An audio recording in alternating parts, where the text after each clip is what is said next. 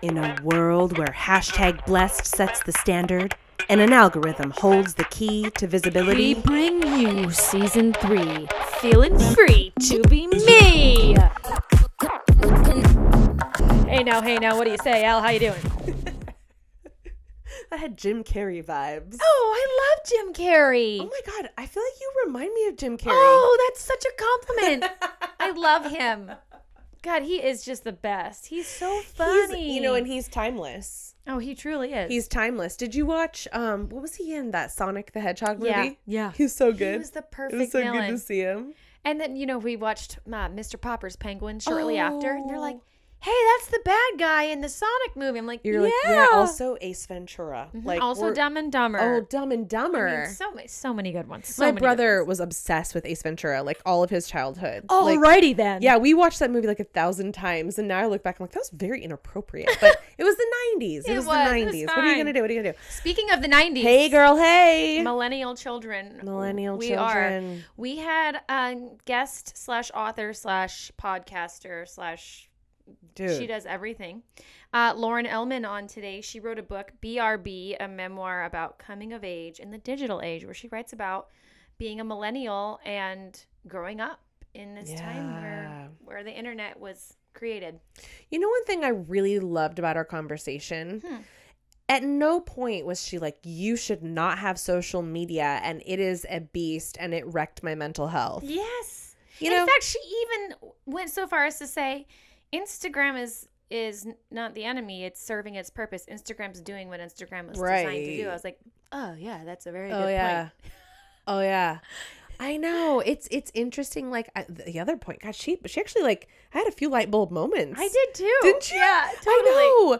Where she was talking about just, like, the way that it's evolved. Oh, shoot. Just like, I just lost my thought, Lace. Oh, no worries. Can you get it back? I don't know. I lost it. Oh. Light bulb moment, and then it was gone. Oh, shoot. Hate when that happens. She was great, though. It was great to talk to her. She had a lot of cool things to say.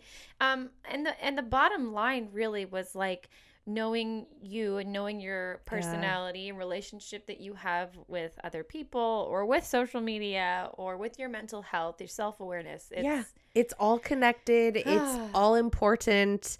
It's affecting every age differently. Mm-hmm. There's so much that feels like we just sort of take it at face value and we don't really look behind the curtain as far as how we deal with it with our kids or how we deal with it, I know what my light bulb moment was. I just thought of it. Okay. Just like how our parents didn't have any of the social media stuff. And so we're of that earlier the earlier social media generation where there was no regulation. Right. I remember when, I saw a picture of my group of friends. It was a 4th of July and we'd all posed.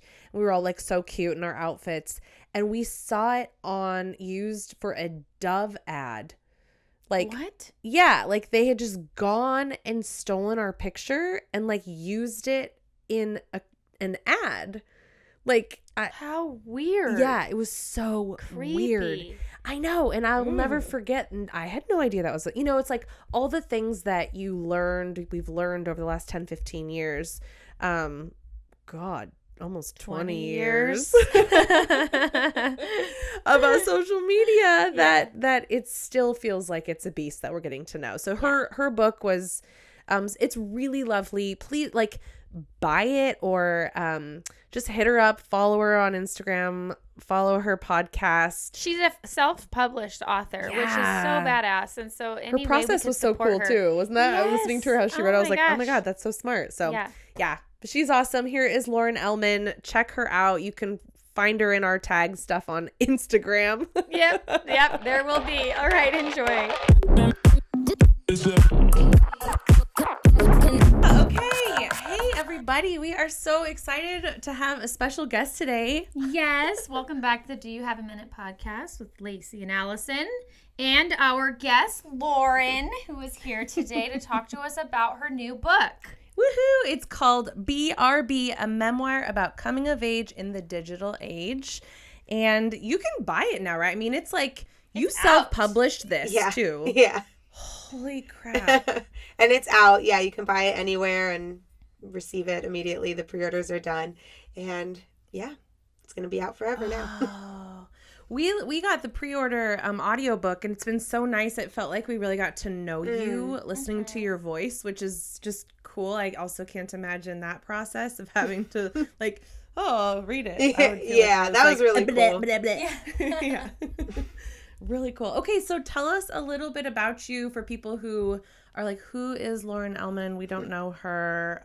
What do they need to know about you first off? Sure. So I'm Lauren Ellman. I'm a published author and a podcast host, and my content explores the intersection of mental health and social media use. So I use my own experience with those things, and I share them through my content. So my podcast is where I interview influential content creators about the parts of their lives that don't show up online, so that we can kind of remember that social media is fake and staged and filtered, and that there's a lot more to it than we see in these little boxes on our screen. And I have a lot of fun there on the podcast. And then the book that just came out, I self-published it, and it's BRB, a memoir about coming of age in the digital age, like you said.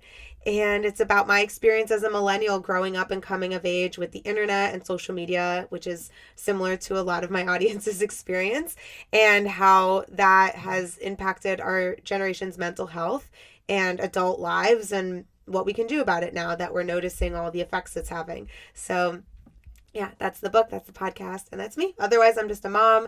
I write, I take care of my kids, and that's about it. And how many kids do you have? I have 3 kids. I have 2 stepsons, and our daughter is 3. Yes. You're busy. Yeah, I'm pretty busy. The boys are 9 and 12, so I'm busy. Oh my gosh. You got the boy energy and then the little. Yeah. That's a lot. Okay. And where do you live? I live in South Florida. I grew up in Miami, and I live a little north of Miami now. Whoa. So it's nice and warm there, I'm assuming? Yeah, all the it's time. warm all the time. We're in Seattle, and so it's been like, I think 66 today was pretty good. That's It was, nice. I actually just planned really a trip warm. to Seattle in the summer. I'll be going there in August. What are you going to do? We're traveling to San Francisco and meeting some friends, and then we're driving up through Oregon and landing in Seattle. Oh. Yeah. Oh, you're gonna have fun. Yeah, I'm Okay, we'll excited. talk after this if you need any Like restaurant. Oh, for little sure. recommendations. Yeah, I'm really excited. Yeah. Cool. All right, Yay. so we want to hear more. I mean, you know, in the book you talk about obviously your family, your journey, your mental health. You get very personal and detailed, and then, you know, so much about social media and how it's helpful and necessary in some ways, but also, you know, it's just the blessing and the curse, which I think we all can relate to. Also, what year were you born? I was born in 1990, so I turned 31 1990. just in May. So straight up millennial. Yep. Yeah, just like right in the middle. We're like the geriatric. Yeah. What, you're 86? 86. I'm 84. Okay. Yeah, so we're like I think we barely count, right? You're in there, Yeah. I think. Yeah. Yeah, My I husband was think in it 1977, and he says sometimes he is considered a millennial. I'm like, I don't think so, but okay. He's like I straddling know. the lines. Like what Google article are you going to read that says Right. it? But like whatever. Yeah. Yeah. Either way, it's about remembering a time before there was social media, and then also knowing what it was like after.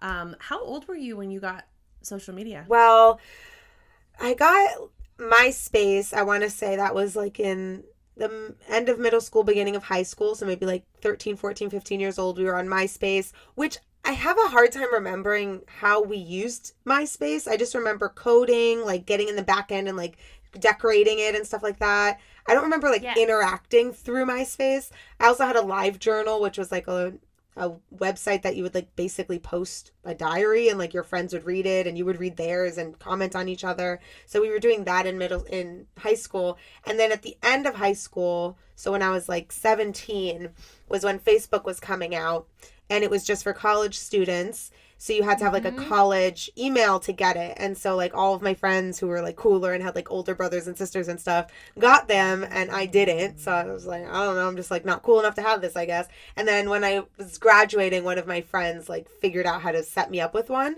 And that's when it started. But it was a completely different animal than it is now. We were Oh, using it in such a completely. different way. But Well, we that's still when it had started. point and shoot we still had point and shoot cameras. So, Yeah. you'd have to upload it with your We'd lose our camera at the bar and Yeah. be like, "Dang it! All my Facebook photos were on." And you would that." upload the entire night, like every single Yeah. photo Yeah. you took. Yeah. Yeah. Like caption this one, caption this one, caption And the this wall, one. remember the wall was just a big text box. Yeah. Oh yeah. First Oh came yeah, out. that's right. You could just erase Right. anything. Yeah. But you know what's funny you just said? The fact that like there was just that select group, like just the college, because we were in college, Right. so we Yeah, like were like, I was a freshman, right when Yeah. when it came out. I was like, oh, what is this? What is the Facebook? yeah, and it was literally just other college people. Yeah. It felt so exclusive, but I didn't even think about how smart that was. Zuckerberg of making it seem like this like exclusive club that people wanted to be part of, and if you were younger you couldn't be in it. Yeah. Yeah. And you like wanted to be, and you would like sneak into it, like you were sneaking into a club when you were underage or something. Oh Yeah. my god, it's designed like that from the beginning. Oh That's the yeah, first time it's that's been ever clicked in designed my to brain. trick our brains from the get go. Whoa. So when was it that you started saying like, hey, I'm not really sure this is like good for me? Like, Right. when did that first start? Yeah, that must have been 5 years ago or so. I guess I was like 25. I had started my own business online. I had quit my job. I was working at an advertising agency right out of college, and I loved it, but I wasn't really enjoying that world, like doing advertising and working for companies and stuff.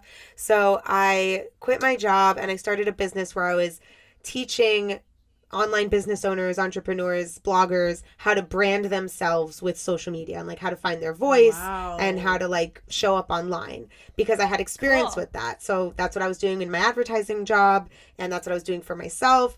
So I had to show up a lot and use social media, and I was like, taking my pictures of my coffee and putting the quotes and scheduling things and like doing the whole thing, Yep. and then teaching people how to do that. And and my mental health was just like horrible at that time. And it wasn't because of that social media itself, but it was definitely like exacerbating my mental health struggles.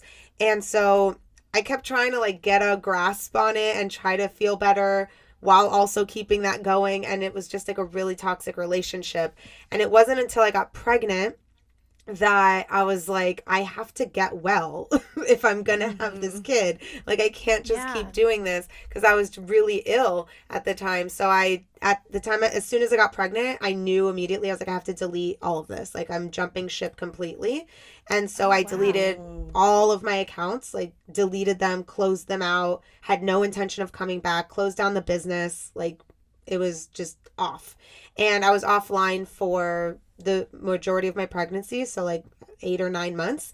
And then in that time, I realized, a few things, but the main thing I realized was that social media itself isn't toxic. It was my relationship with it that was really, really toxic, and how I was using it, how I was behaving, how like mindlessly I was using these apps. So I decided I did want to come back on, because I missed the connection. I missed seeing all these friends and like staying in touch with people through text and stuff. It just like wasn't sustainable. Right. And I wanted to share this like new chapter of my life, with friends and family. So I came back on very, trepidatiously, I guess, like very mindfully, and I privatized my accounts. I unfriended and unfollowed a lot of people, so they couldn't, people that like weren't anybody to me. I don't know you. Right. Yeah. Like, especially when I had my online business, I was following thousands and thousands of people, and they were following me back, and it was just this like business thing, and we didn't know each other. So It's a numbers game. Yes. It has nothing to do with relationship. right. Yeah.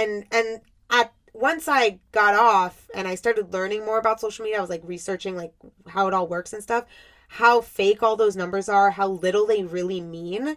Like, once I came back on, the way that I use social media has almost nothing to do with numbers now. Like, my worth and the value of what I'm putting out is not measured by the number and the engagement and things like that. So that helps a lot. But privatizing helped, and now my Instagram and like the certain ones that I use for my content are public, and I'm very intentional about what parts of my life I share. And yeah, I just make my own rules for how I use it, and I really enjoy social media now. Like, I enjoy going on, but that's because I took some time off and took some time away. But yeah. Wow. And your mental health, you know, it sounds like you really, and that's such a big part of the book. Mm-hmm. It's a big part of your platform, the way that you interview your podcast guests. When do you feel like, I mean, it's different. Like, obviously, we're not that much older than you. We're same category, Right. but even still that little bit of age difference, we're probably about 6-7 years apart. Like, I feel like just around your age and a little younger, now it's so normalized to go to therapy. Right. But even like a little older than me, it's, I don't know. And I too started therapy in college after I got broken up with, and saw the loveliest therapist, but it was like the most like, what the heck intro to therapy. Yeah. And then I was like laughing because I was like, oh my gosh. And then I think I was probably like 23 when I hopped back in, you know, and, but when did you kind of like realize that mental health was something that you needed to take care of? Yeah, that's a great question. Yeah, I'm glad that resonated so much and that you had like a I was laughing. similar I was like, experience. well, okay. Yeah. Me too. I love hearing when that happens when people read it. But yeah, I mean, you read in the book, like I had symptoms of anxiety disorder, like very clear, obvious symptoms my whole childhood. Like I was physically ill a lot from it. I had a lot of like worrisome thoughts, but the conversation wasn't normalized and I didn't have a lot of access to resources. Neither did my parents. So nobody really knew what was going on. So I was just like a worrisome kid, or I would get sick a lot. And that was just kind of my label. And it wasn't until, my boyfriend broke up with me and I was like, I need to go see a therapist. Because towards the end of our relationship, I had signed up to see the therapist on campus tons of times. And I just kept canceling it because I knew I was in a bad mental state. Like for the last part of our relationship, I was not in a good place. And I knew I could use some help and I just never knew how to really ask for it. And so once he broke up with me, I literally hung up the phone and walked into a therapist office. I knew I needed something and I'm really glad I did that. But that was the first time I got told, okay, this is anxiety. This is how we can work on it. It was just like a taste of getting the help. And then I graduated and just never saw a therapist again until I was, like you said, 23. And that was when I started dating my now husband. And imagine I was 23. He was 36. He was divorced. He had 2 kids. I had very quickly after dating him, quit my job, moved in with him. My entire life changed. I was a stepmom. I was 23 years old. It was just this implosion of my entire life and identity. And so obviously I was not stable and mentally healthy. I was not doing great. Yeah. So I went back to a therapist, and that's the time where I really started noticing okay, this is something I need help with. I need tools. And it's funny enough, I don't think I mentioned this in the book, but the therapist I saw when I was 23, her name was Lauren. Her name was also Lauren. That was one of the reasons I chose her. And I saw she was one of the most fundamental therapists that I've ever had. She helped me so much. She made such a difference in my life. And then years later, 5 years later, whatever, I'm pregnant. I go to a yoga, prenatal yoga thing. I'm going there once a week. All the moms start becoming friends. And we do it every week. We see each other every week. We went out to dinner one night and I'm talking to one of the ladies. And I'm like, oh, what do you do for work? And she's like, oh, I'm a therapist. And I was like, because her name was Lauren. And I was like, were you my therapist? And she was like, yeah, I'm not allowed to approach you unless you oh and I was like, gosh. How did I not recognize you? That's crazy. And it's literally because I blacked out that entire really traumatic part of my story was just gone out of my brain. Holy shit, that's wild. Yeah. So now I'm friends with her, but it was pretty crazy because I usually have a very good memory, but yeah, mental trauma. It just goes to show and how compartmentalized you must have been to have been this is just this one place that I go for this one thing. Yeah. She doesn't exist in the world. She doesn't have she a sleeps baby. In her she office. doesn't get pregnant. Yeah. It was wild. Yeah. Oh my gosh, that's crazy. So she helped a ton and got you through, it sounds like, so much. Yeah. Are you still in therapy now? Yeah. I've been bouncing around since then. I've seen maybe 3 or 4 different ones since her, just depending on the season of life I was in. But the one I have right now is really great. She's helped me a ton. I've been seeing her maybe for like 2 years. I didn't see her for the majority of quarantine, like when lockdown started. I was like just starting to get like some breakthroughs with her, and then things got shut down and we were starting to do virtual sessions, and I really didn't like it. So I was just like, I quit it. I didn't go back. And that was like almost a year, and it took a toll on me for sure. Yeah. And I realized like, yeah, I need to go back. So luckily now I can see her in person, and that's great. But I did eventually go back like virtually with her at the beginning, and I'm so glad I did. Like I needed it. But now I've gone from like going every week to now we're going every bi-weekly, and like probably we'll do it like once a month eventually, like taper it out. But it made a difference for sure. Huge difference. I don't know if you knew this, but I'm a mental health counselor. No.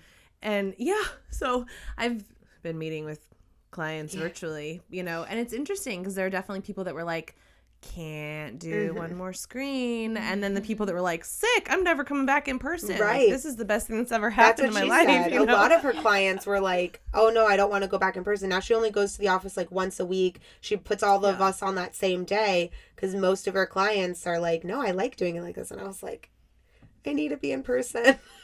Yeah, I know. I'm actually, it's funny. We're in my office right now, and I'm going to start seeing clients at my house. Oh, wow. How do you feel about it? Do you prefer seeing clients in person, Al? Either way, I think there's so much lost in translation, especially for new clients. But like if it's older clients that I've worked with for years, I'm like, oh, I kind of like know enough to where we can just sync up. But yeah, it's been such a busy year for mental health, and it's kind of, a little segue into social media has been so interesting. We were just talking about it on our last episode, like how kind of dead and chill it was during the pandemic, but so much about social justice and important causes and things that were going on in the world. But now it's back to like, I went here. Yeah. Check out what I'm doing. Look at my new pool swim. It's a waffle, and it was great. Yay. But also just, whoa, what a freaking difference. Yeah, I'm having a hard time reconciling or like reckoning with that for sure. It's jarring. We went from like complete understimulation and just like stagnant energy to like overstimulation now. And like, especially for people who are in the space of like anxiety and like mental health stuff, to just get like, and a lot of people we're just starting to like learn that about themselves and like dig into a toolbox and like start figuring it out. And now they're just like, like getting thrown back into this madness. And I don't know if we're ready. I don't feel ready. But, yeah, exactly. It's a big push, and there's still that judgment around like, they're doing it. Should I? Or like, what trips? I don't know. Well, and I think the pandemic kind of really put us all sort of on that same playing field of like, well, no one can go anywhere. Yeah. So we're all in the same. And even if you are somewhere, you're probably not posting about it. Yeah. So we don't even know, and that's just fine. Yeah. Right? That's true. But it is interesting that sort of, you talked about it a little bit, the FOMO that's on social media, but it's like more intense or there's like no word for it, you were saying, right?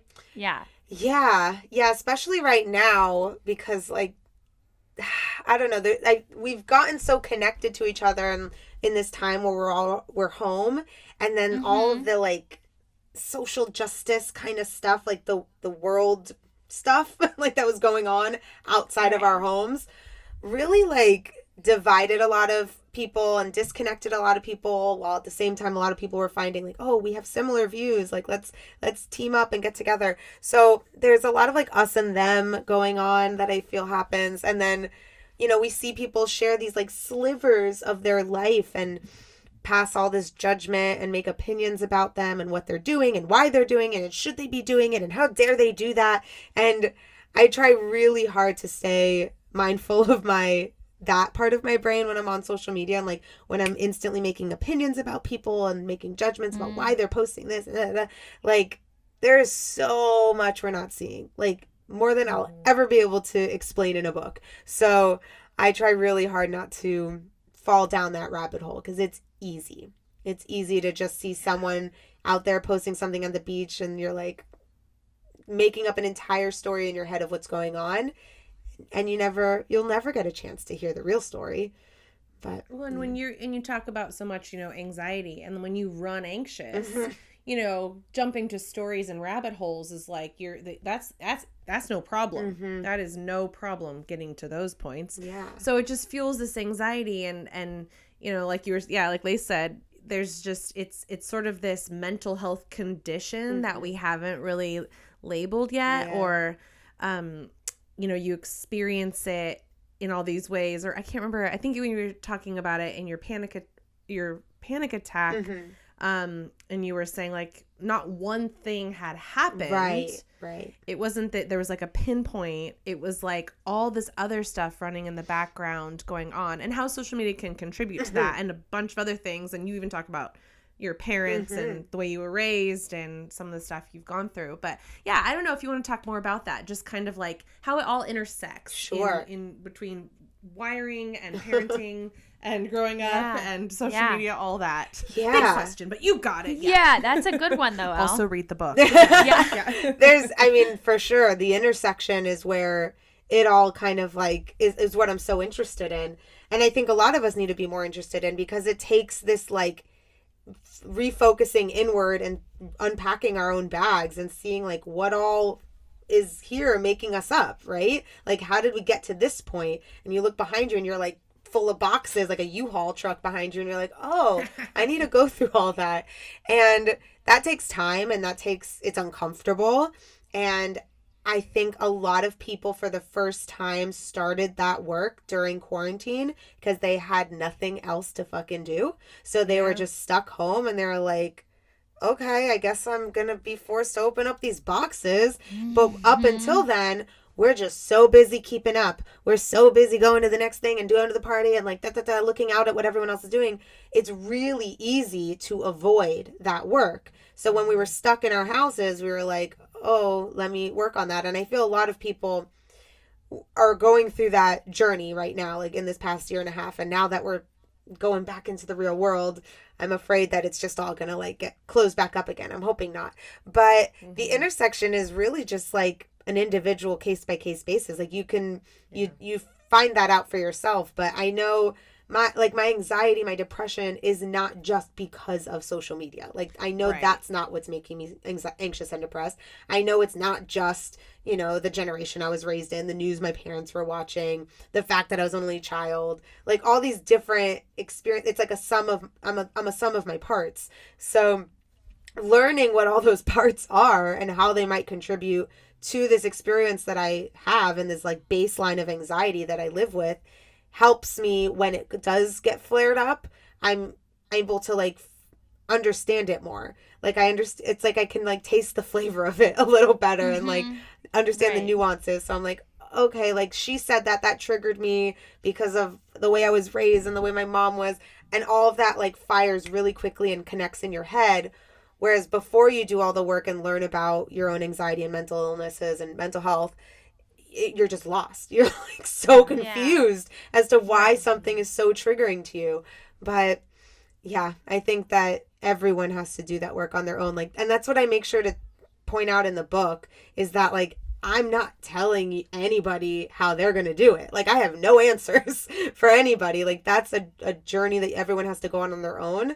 And I just share mine as an example. And then people can like, use it however they can to go on their own journey.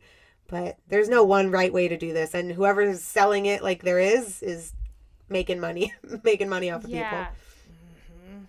I just went down the Rachel Hollis rabbit hole, the deep dive episode of Kate Kennedy. I don't know if you're a Rachel Hollis. No. That's it.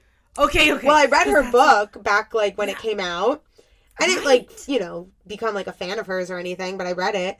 And yeah, when this whole thing came out, it like totally made sense. I wasn't shocked or anything. I was like, oh yeah, that tracks. Yeah. Because like she's part of that world. Like of course, like that's what they do. That's how they make their money. They try to convince you that something's wrong with you. They tell you how to fix it. That's the whole thing. So, oh my gosh, they tell you, and it was interesting on this deep dive episode I was listening to. I don't even know. I haven't even read any of her books or anything, but like it is being in the mental health field. There is such this dangerous path that some people can take where it's like, I'm going to tell you what to do, how to live your life, what decisions to make.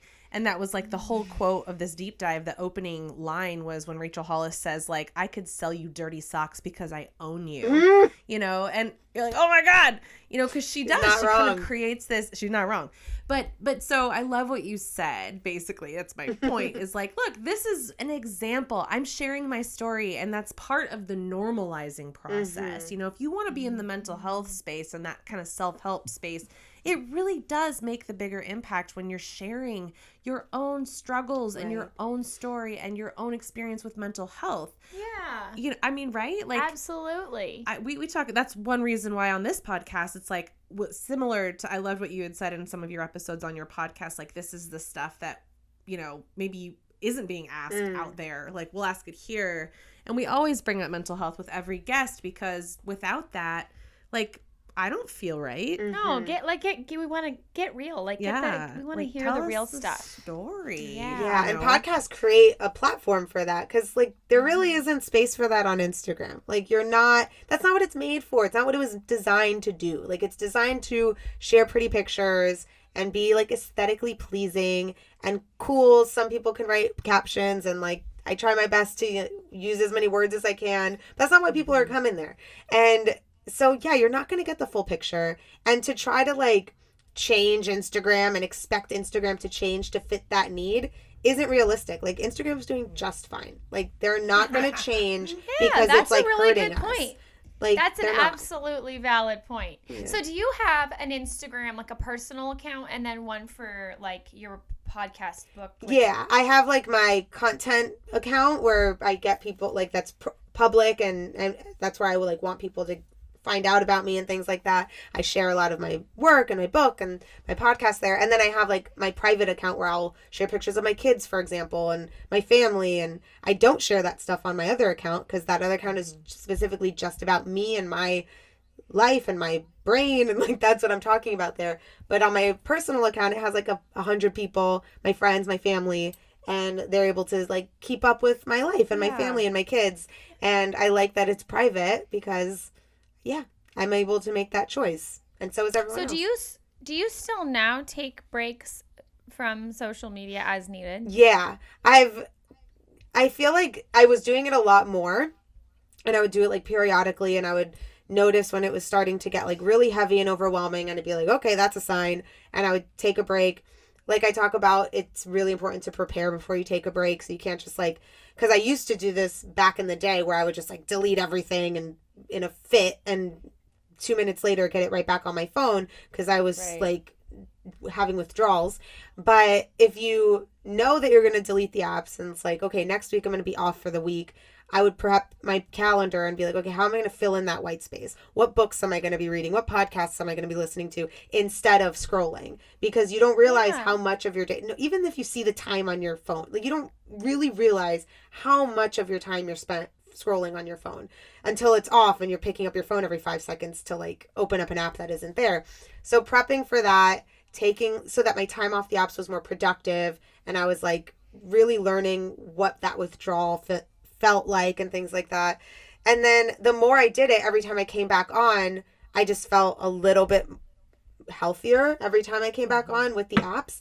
And now I don't take that much time off. I do notice when I'm like, okay, Lauren, like you're in a spell right now. Like you've been on the couch for a while. You're going through it. Like maybe instead of sitting on your phone, you should go outside. Like I'm able to catch myself in the moment, but it still happens. Like I'll still go through my, big sads and sit on a couch and scroll TikTok until my eyes cross, just to like distract myself from my feelings.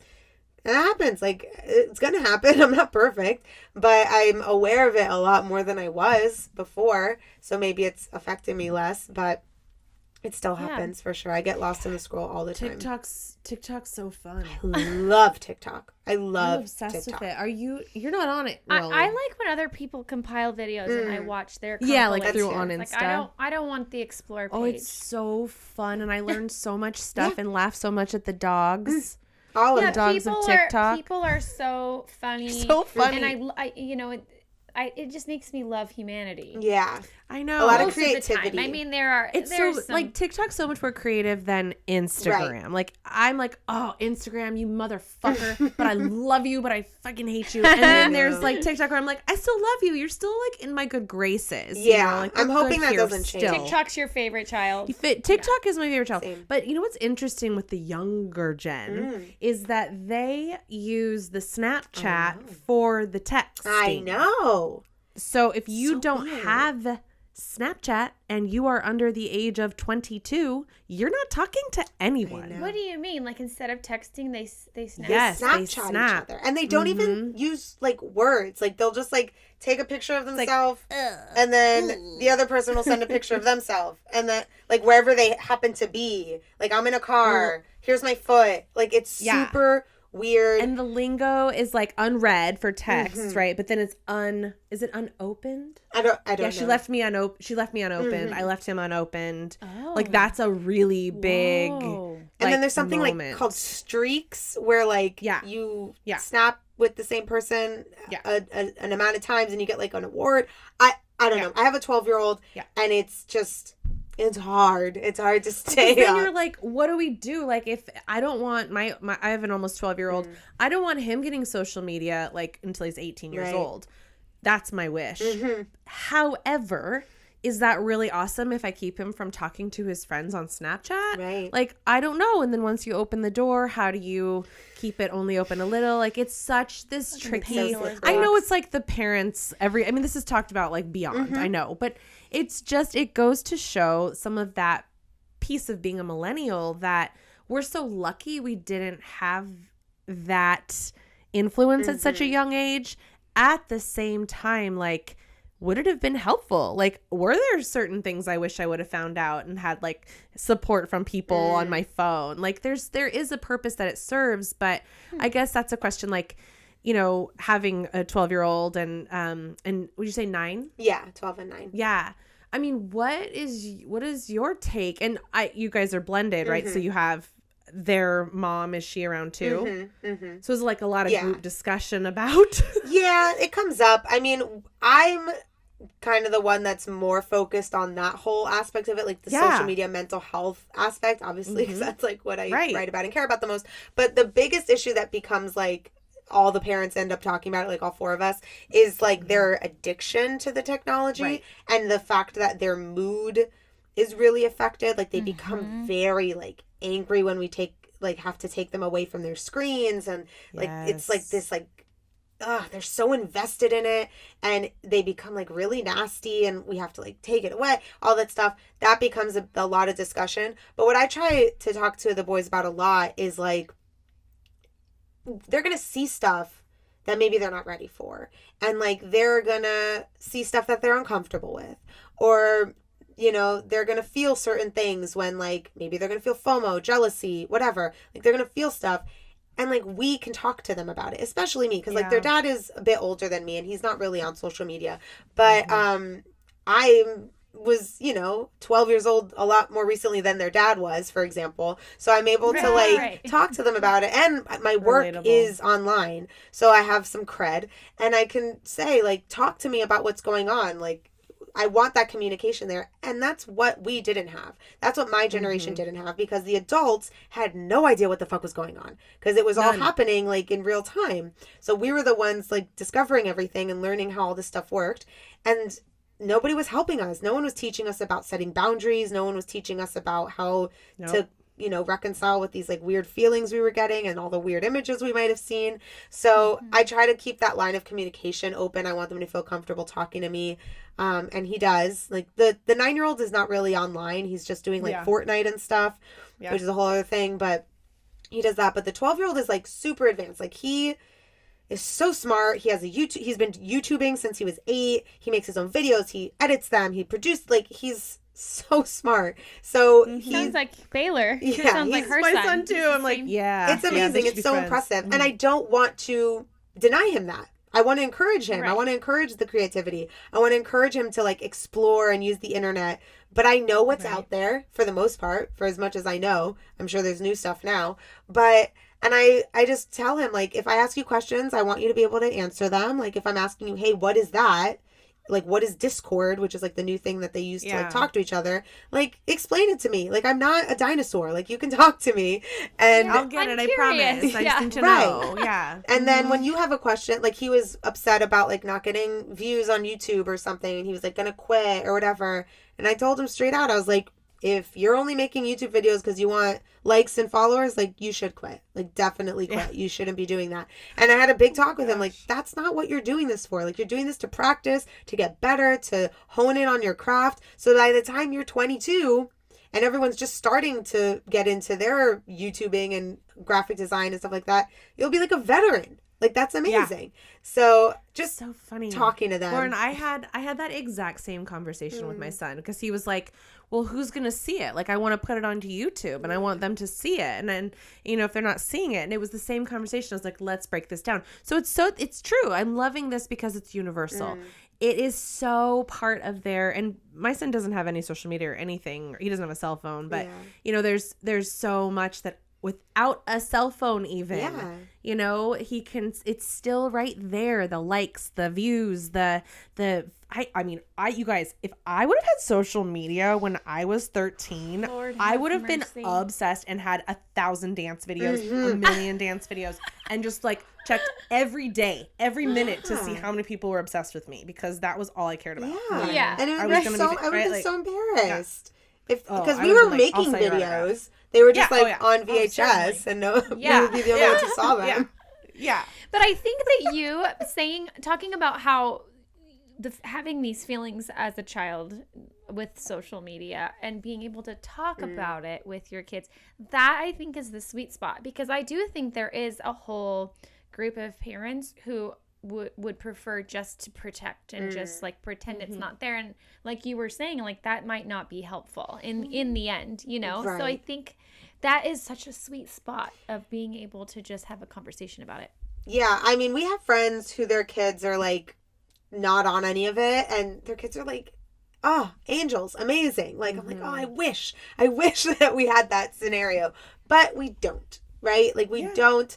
And, you know, our kids, all of their friends, that's how they're socializing. That's how they're And in touch. the truth is, we got them cell phones. Well, we got the 12-year-old a cell phone when he was like 8, like when he was young, because he was going back and forth to different houses. We wanted to be able to talk to him when he was at the other house, and like that was just what worked for us. Yep. And it made him go online a lot sooner than we would have maybe wanted or were comfortable with. But yeah, as long they're gonna see it, they're gonna You see teach it. them the responsibility. Right. You teach them about that tool. That's Yes. the end of it. And you teaching know, it's them not about like, boundaries too. Like when we Right, tell them all like of we're it. gonna take this away from you until you're behaving better or blah blah. Like we were doing that a lot, and then I finally was like, you know, because he would get like really nasty and angsty and like, Yeah. hey, you can't do the whole like moodiness. And finally I was like, dude, we're taking it away, and you'll determine when you get it back. You can show us that you have like a consistent change in behavior, that you have a healthy relationship, that you know when to, you know, when enough is enough, that you'll ask us, you'll talk to us, hey guys, I want to make a YouTube video, this is what I'm going to do. Like, have conversation with us. That is a healthy relationship. Show us that you can develop one yourself. Because we can tell you till we're blue in the face, you need to set boundaries, you need to be healthier about this. But like, we can't do it for you. Well, we show him, we lead by example, we make sure that the habits in the house are very clear, that there's not phones when we're eating, and that we involve in family time. We're not on our phones. Like, we show him, but we can't do it for you. So do it yourself with the incentive of like getting your stuff back. Right. And then it will like sink in a little more and develop into a habit. And it has. He does, you know, ask us now, involve us in the conversation, like, hey guys, my friends are telling me that they're going to be on at 8:00 and I'm going to do, is it cool? Yeah, that's fine. Go. That's fine. But not just like run in the house, close your door, and, you know, don't talk to us. That's not cool. So Well, it's like anything else too. Like, okay, drinking in high school. Right. How are we going to approach that? Sex. If you're driving and you aren't wearing your seatbelt and you're driving around a bunch of ding dongs, or like keep your car a mess. Like it's with anything. There's It's so true. responsibility with anything, and we Right. learn about the responsibility with all these big concepts at different stages. And I feel like the kids who are sheltered, perhaps, and I say that with like, those are the parents who go above and beyond to protect, and I don't think that they're doing their children a service. right.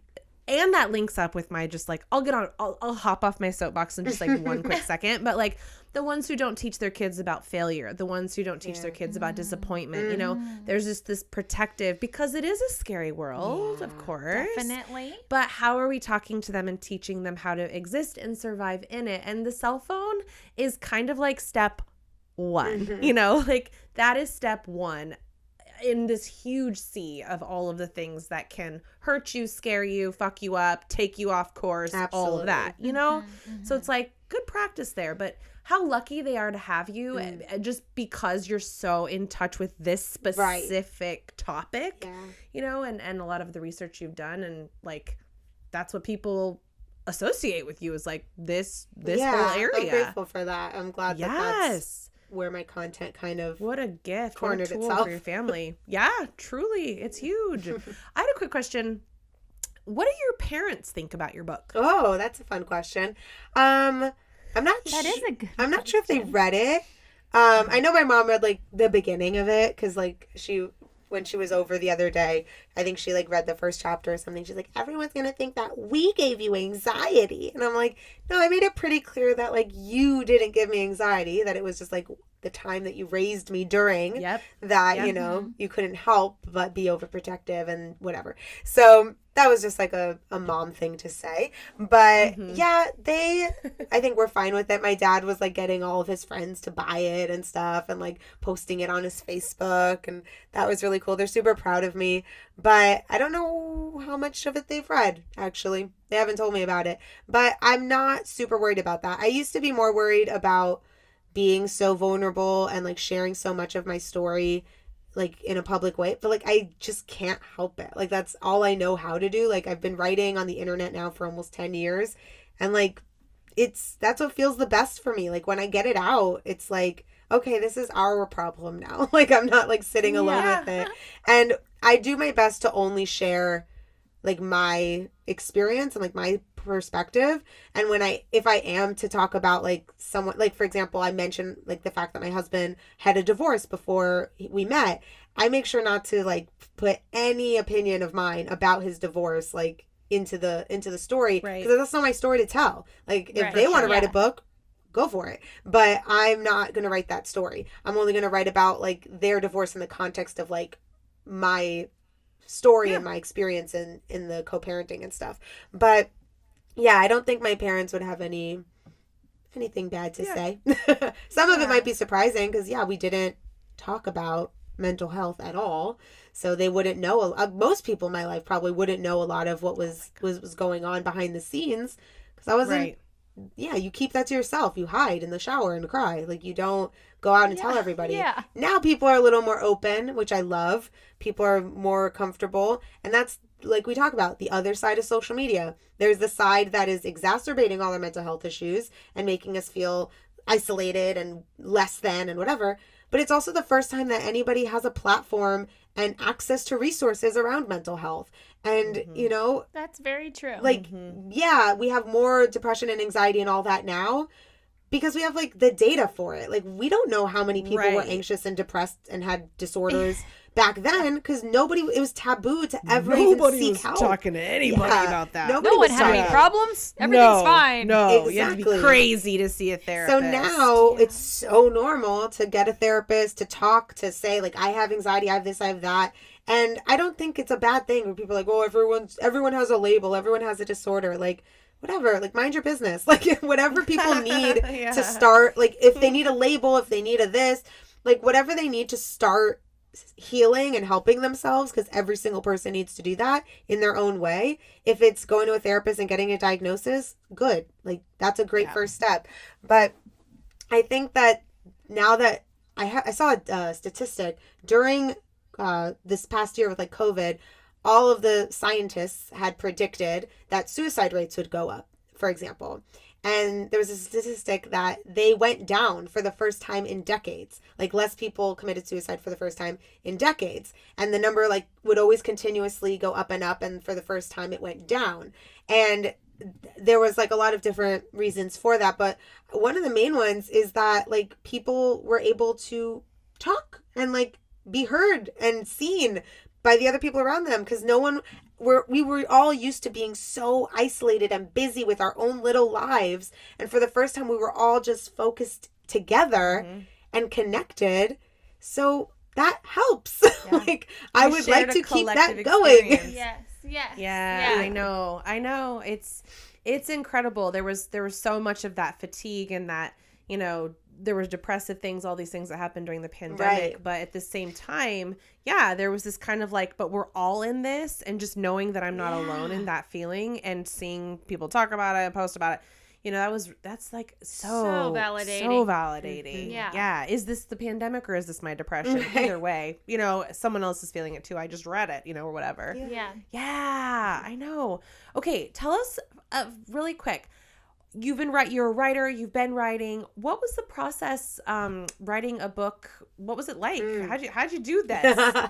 Sometimes I don't even know. But I started writing about 10 years ago. I had like a blog out of my college apartment. Oh, the blog. Yeah, yes. I had like a little blog spot.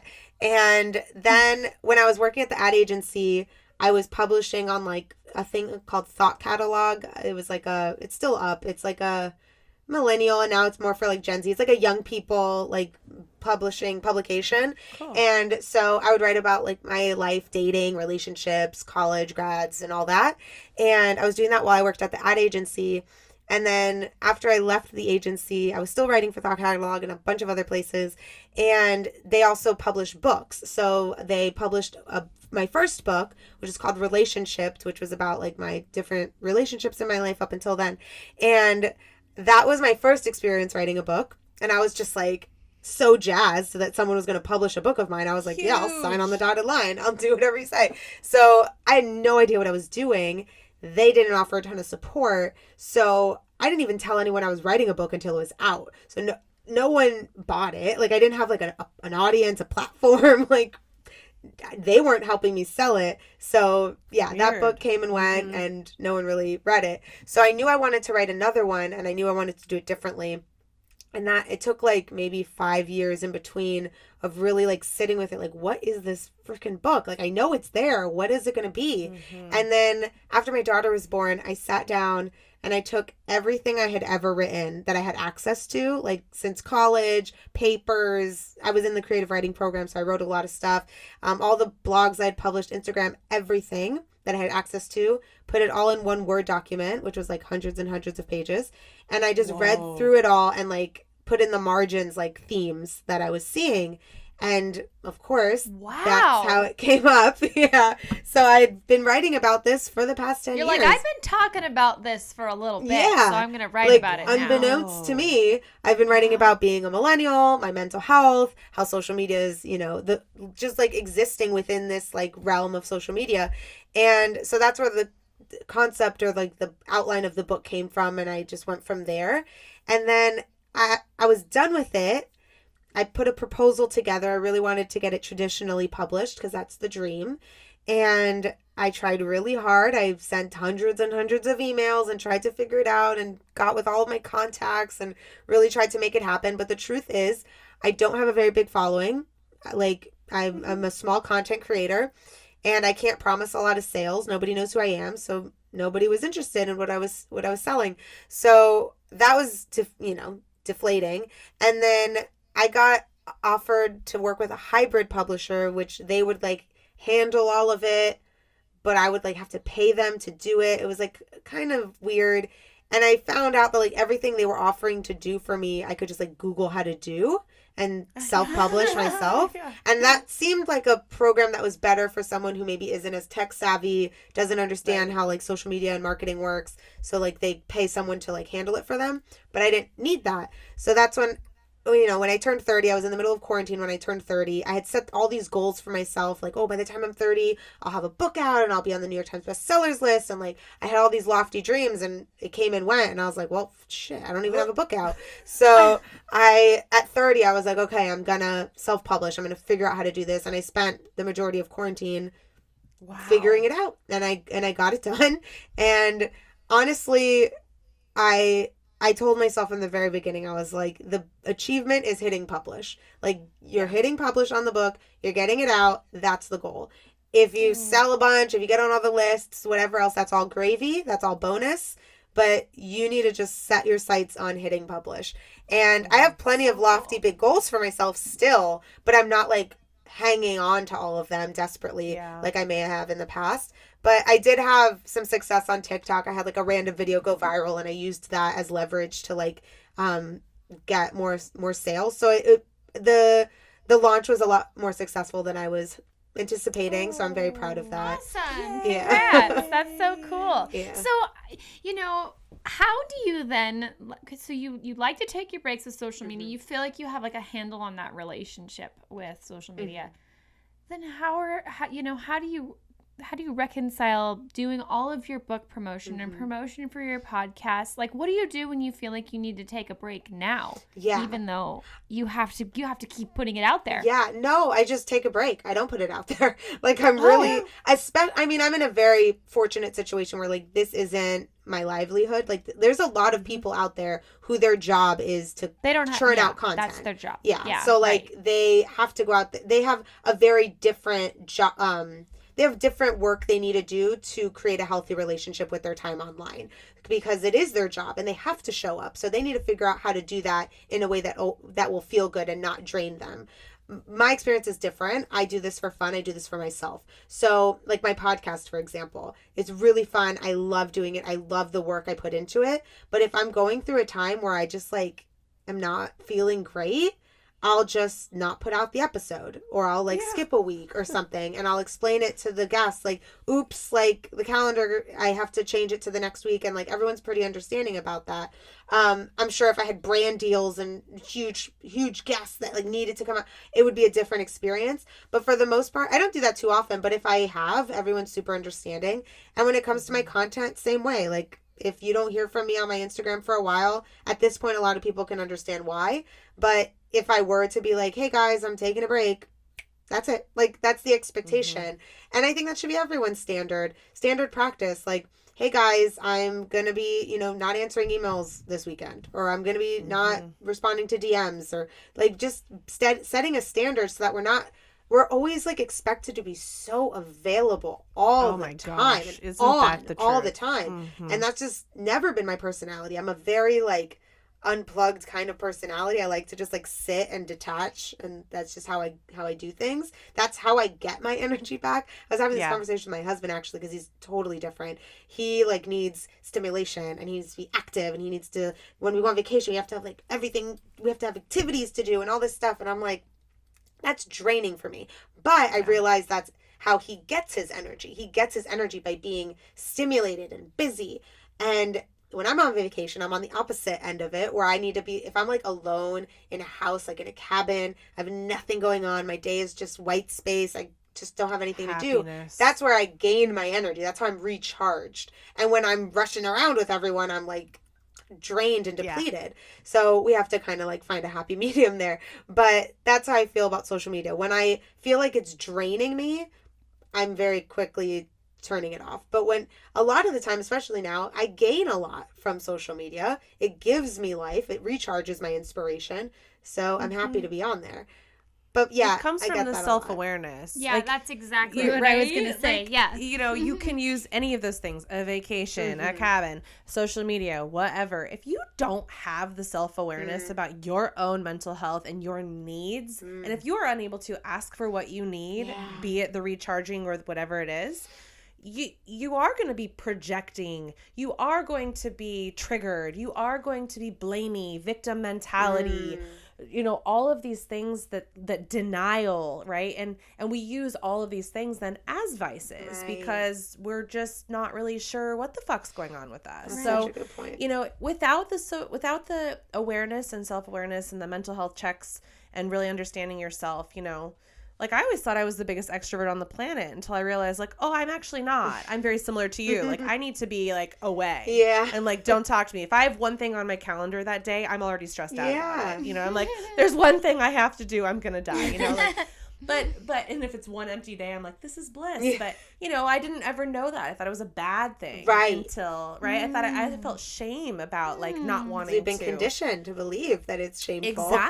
Exactly. I'm like, everyone said I was a Leo and I'm supposed to be like out there and I'm extroverted. Well, I am sometimes, Yeah. but not all the time. But not all the time. You know, it's interesting. Yeah. So my question next would be, I've given up social media for Lent a couple of years. I'm Catholic, so I've done it a couple of times, and it always surprises me the first few days where, because I deleted off my phone so that even when I open my phone, like I instinctually head to where oh my God, this is sick. Like my thumb was going to Instagram. It's not even there, Lacey. It's not even there. Like move away. But after, I don't know, a week or so, it there is this like feeling of like, oh, I'm kind of free. Yeah. I kind of, but then also toward the end, it's like, okay, I'm ready to come back. Like I want to check in. Right. So what advice would you have for somebody who like maybe wants to take a break, but like baby steps? Right. Yeah, the baby. Yeah, I mean, I definitely think before anyone takes a break, knowing your personality helps a lot. Like because it's just like drugs or alcohol, right? Like if you have an addictive personality, if you see that you can't, like it's really affecting you and you are not going to be able to do this in moderation, you need to be real honest with yourself. Yeah. And maybe it's not something you can have in your life. If it's like affecting you so negatively and you can't do it less and you can't moderate yourself, you might have a more toxic relationship than most people. So the things that I suggest are not for that person. That person needs something a little bit more severe. But when you're taking baby steps, the first thing is that awareness, recognizing, hey, I don't feel so good when I'm scrolling. I'm starting to get really judgy about the people I'm seeing. I'm starting to feel real bad about myself because I feel like I'm not doing enough. Like noticing those feelings come up. And that's like the sign, okay, like I need to take a break. And like I said, when you take the break, know when you're going to do it. Like, okay, tomorrow I'm not going to check my phone, right? Or even as simple as like, I'm not going to check my phone in the morning and in the evening. Like it's a very good first baby step. Because a lot of us, myself included, first thing, I'm grabbing my phone and I'm checking stuff, and as I'm scrolling myself to sleep. Like that's just how I do it when I'm not paying attention. So if you just set that standard and habit for yourself, like, okay, this week I'm going to set a goal and I'm not going to check my phone until this time of the day, and I'm going to put my phone away at this time of the day, and I'm going to stick to it. And then that kind of like strengthens that muscle so that the next time you want to take a break, you're like, okay, I'm going to not check my phone on Saturdays. Saturdays, the phone is gone, no social media. And then that next time you need a break, you're like, okay, this time I'm going to do it for a week or whatever it is. And then you develop your own tolerance for those breaks. But I do think you do need the break. Like everyone has to at least try it once for that experience where you're just like scrolling on you're like, I keep grabbing my phone and it's not there. We need to face that. Like we need to face the fact that we are addicted, and it's not your fault. You're not bad for being addicted. It's designed for you to be addicted. There are scientists in a lab figuring out how to make the color of the notifications, how often they show up, the infinite scroll, all of it is designed purposefully to affect our brains like a drug. So when you realize that, you're like, okay, you know, you're not going to like snort cocaine all day. Just like, you know, not to do that for that exact reason. So it helps you create a mentality around your technology use and your social media use. Yeah. Wow. Yeah. I know we have to wrap up because Lace has to get to a T-ball game here in a minute. Our sons played each other on Monday this week. It was so funny. It was like the cutest thing I've ever seen in my whole life. I thought I was just going to die the whole time. They're so cute. I wanted to just, though, real quick, I love what you talk about on your podcast and on your social and here. I mean, in the book about like medication. And I was, this might have to be, we may have to have you back because I feel like there's a whole bunch of other things that I want to talk about. And I don't know if we have the time, but just like, if you're listening, like, please go listen to her podcast. Your podcast is so good. Will you tell people just a little bit about it? Like, just your kind of, you know, where to find you and all the things. Yeah, so The Perfect Podcast, it's PERFCKED. And that it's on its 5th season right now. And I interview influential content creators from all different parts of the internet. So we have actresses, podcast hosts, doctors, coaches, authors. So many good guests. Yeah, like So many. entrepreneurs, all different people from, honestly, the way that I do the whole podcast by myself, completely solo. I find all the guests, I edit it, I do from top to bottom, I don't have anyone helping. So all the guests I find, unless like every now and then like someone will reach out to me or like someone's PR person, but like 9 times out of 10 I'm just finding people on the internet that I enjoy, and I'm like, hey, want to come on my podcast? Like, you're a content creator, why not? So And people say yes. Like we found that too. It's so amazing. You're like, just ask. Yeah. The worst they can do is say no. know. Yeah. I realized I started like a thought or right before this and I didn't finish. But I was going to ask you about like your medication regimen. Yeah, like, sure. The one I listened to was when you're talking about the microdosing. Oh, yeah. And oh my gosh, there's so much Listen information. to that one. Well, and too, like, you know, it's not a magic pill or a guru, Right. like you say in the book. Yeah. Like, it's about like the self-awareness. It's about figuring out what works and like breaking through some of the, like, if you have anxiety, you must take this, which, hey, Right. Lexapro is really important for a lot of people, whatevs. But also, I like was so fascinated when you were talking about your microdosing. I was like, oh my gosh, we have to talk more about this. Yeah, I mean, like, it could be later. a brief little Yes, thing, yes. but I think that for everyone, like, it's just individual. Like, I was very interested in taking medication for my anxiety and my depression, and like it got to the point where I was like, I definitely need to be taking something. I cannot function on my own. This is not good. And I went to a psychiatrist for the first. I'm also like, that's a big block for me, is like asking for help and like seeking out a doctor. Like, that's always like a big block for me. So I finally went and saw a psychiatrist, and it happened to be at the same time I was like trying to conceive, and they like couldn't give me like a definite like something that would be safe. And like when you start on medication, you have to like try it out and maybe try a new thing, and it wasn't something I was comfortable doing while I was also trying to conceive. Like, it gave me more anxiety thinking about it. So I never went on anything. And then I was like, yeah, not great during my pregnancy or after my pregnancy. Like, I definitely needed help. And during quarantine, I remember also thinking like I should take something for my depression. And I never, again, didn't want to see a psychiatrist virtually, so I never went after it. And then I started finding out about microdosing a lot on TikTok. And that's just like taking micro doses of psychedelics. And I figured out how to get it, and I tried it out. And it's been a big help. Like, it really has stabilized me a lot, and just kind of, it doesn't like take anything. It doesn't fix anything by any means, but it just like took the edge off just enough so that I have like enough space to like witness all that's going on and like find the trigger. It just like slows it all down so I can actually do something with the information that's flying at me. But that helped. And I take CBD, regularly every single day, multiple times a day.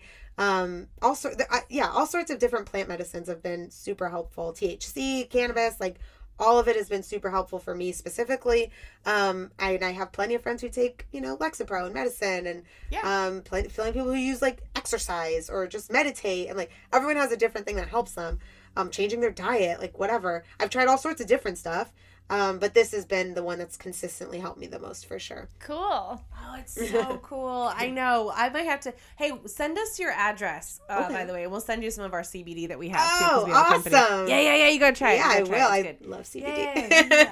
I know. Well, you have so many great guests on your podcast. Right. Like, we've actually learned a lot from you. I know. Yeah, those two girls are so amazing. Oh, so cool. Well, okay, you're just a star. Like, I wish we lived closer. Please look us up when you come. Oh, I will. I'll be In- be letting you know when I'm in town. Yes. It would be so fun to meet you, or just Yeah. at least help you find some cool like insider spots. Yeah, But, I'm excited. Oh, yeah. I know. Thanks so much for joining us today.